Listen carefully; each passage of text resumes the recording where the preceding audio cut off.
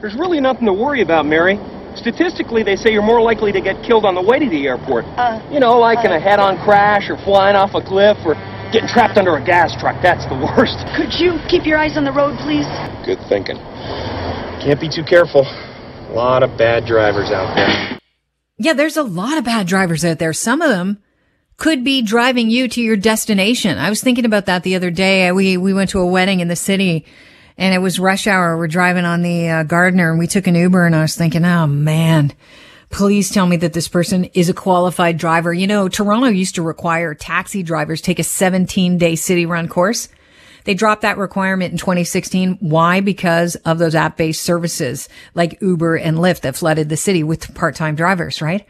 And so then with the changes in the industry, they deemed the training an unnecessary regulatory burden. Right? This is a safety measure. I get that there are more people driving, but that doesn't mean that you take the safety out of the requirement when it comes to providing people with a driver that's going to take them, hopefully get them from one place to another. What a joke. Ben Spur, who writes for the Toronto Star, did a great column. He's talking about how he took this mandatory course for Uber, Lyft, and taxi drivers. He said, here's what it took to pass: a credit card, a driver's license, internet connection, and 2 hours of my time. That's it. He completed one of the city's 3 accredited courses for, if you want to drive for any of the ride-sharing apps or a taxi. And basically, this one was all online, $141.25, zip through it. And if you failed, you could take it as many times as you want. There was no limit on how many times he could take that quiz. Finished in about an hour and 50 minutes. Boom. Certificate moments later. I'd like to welcome on to the show Christine Hubbard of Beck Taxi, who has experience with these registered courses. There happen to be 3 of them. Christine, welcome to the show. Good to have you back. Hi, good morning, Kelly. Thanks for having me on. Not all of these online courses are made the same. Can you talk about the 3 courses that Toronto is accredited for people that want to drive either taxi or, one of the ride-sharing apps? Sure, I'd love to. What I'd like to start with, though, is the Centennial College training course that we had implemented in 2016 as the City of Toronto deemed training unnecessary. It included a 5-hour in-car defensive driving component, and 1,000 drivers were put through. So Beck Taxi drivers have been getting trained throughout and are the only ones who've gone through a course like that.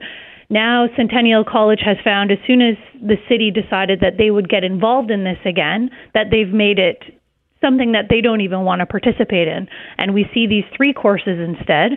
One that came kind of out of nowhere from a driver training school, but does include an in-car defensive driving component. We will allow that for Beck drivers. The other 2, one with a simulator for the driving piece, and then this 3rd now, where I heard, someone I know got through the course in 37 minutes. Wow.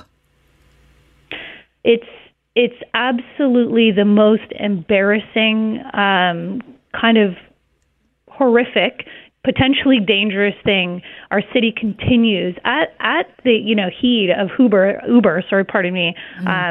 begging them to give them no sort of barriers to entry, and we just keep seeing that our regulator continues to deliver what Uber wants on a silver platter to the detriment of cyclists and pedestrians and other road users, congestion and traffic, and all the things our city says they're trying to fight. Okay, so let's really punctuate this. This one of the courses, and the one that Ben Spur took in the Toronto Star, which your taxi drivers are not allowed to take. If they want to take a course, which they have to do because city requires it, they can't take this online. They have to have some time in the car. That's right. So this is an online format. They say it's open to abuse because there's no way to verify that the person taking it is actually the person that is going to be driving you in your Uber or Lyft.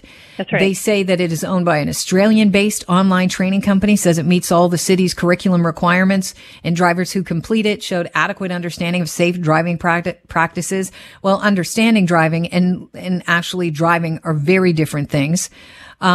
The statement adds that for drivers who spend 30 to 40 hours a week on the road, taking an in-class course, this is a statement the company put out, could mean losing a day's wages. No way. It's unbelievable. I mean, so what we know is that this idea that Uber drivers are part-time, we know that's not the case. More than 50% of these drivers are working full-time on our city streets, giving nothing back to the people who are sharing the roads with them, not getting that training that protects, again, the very vulnerable other road users in our city. And it's not the city's job to worry about driver income. We know they don't care about that because they allow Uber to pay a driver $5 to take someone from downtown to the airport. What their job is as a regulator in the City of Toronto is to make sure they are looking at public safety and consumer protection. With Uber's introduction into our city, our regulator has completely thrown the only job it had out the window. And what are they saying to you, Christine? What does the city say when you say, well, I thought this is a serious thing. Lives could be lost. Lives have been lost in traffic accidents. Lives have been lost since the introduction of these ride-hailing apps. You know, we can go into all of the, how this was predicted. And after decades of learning hard lessons about how to balance things like driver income that they suggest they're worried about. If they were worried about that, the city wouldn't license 100,000 of them to do this work. What we find is that the city's response is, well, leave it up to the companies, like Beck Taxi, for example. Well, we were working with, we created a training course in class, 5 days, 1 day in car. These are the things that we know, and it was the in-car piece where drivers were failing. That's the pain point. This course that they've allowed doesn't even include that piece. And what we see is that they just don't care. And as they kind of relieve themselves from responsibility, I'm not sure why they even still have a job. I don't know why municipal licensing and standards involves itself at all in this sector if what they're going to do is introduce regulation that literally protects no one, not the drivers and not the people of the city.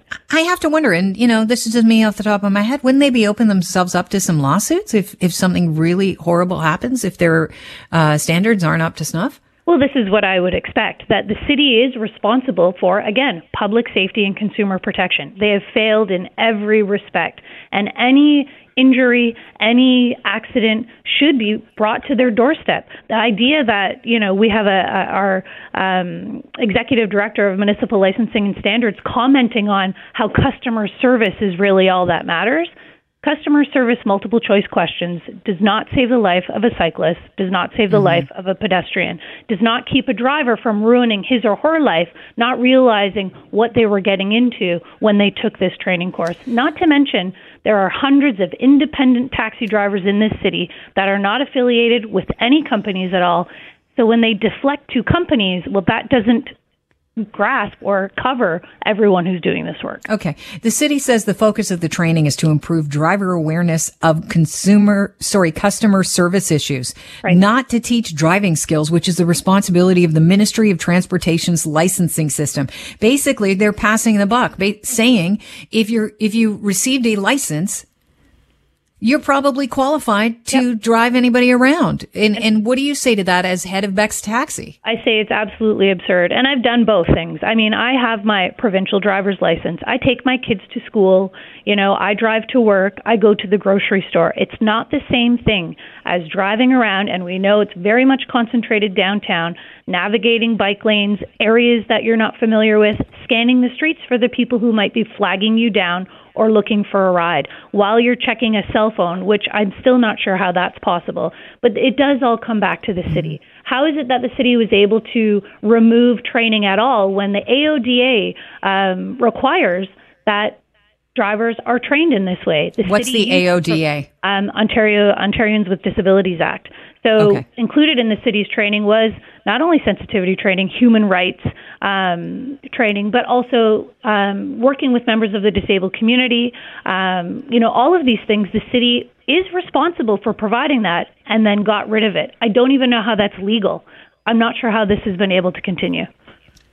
Christine, thanks so much for joining us on the show and shedding light on some of these I think, ridiculously thought out restrictions as far as people are concerned that are going to be driving other people around and hopefully safely. It's frankly terrifying, and it's becoming more and more difficult to work in the city when our politicians and our regulators suggest that they care about our safety and then prove time and time again that they don't.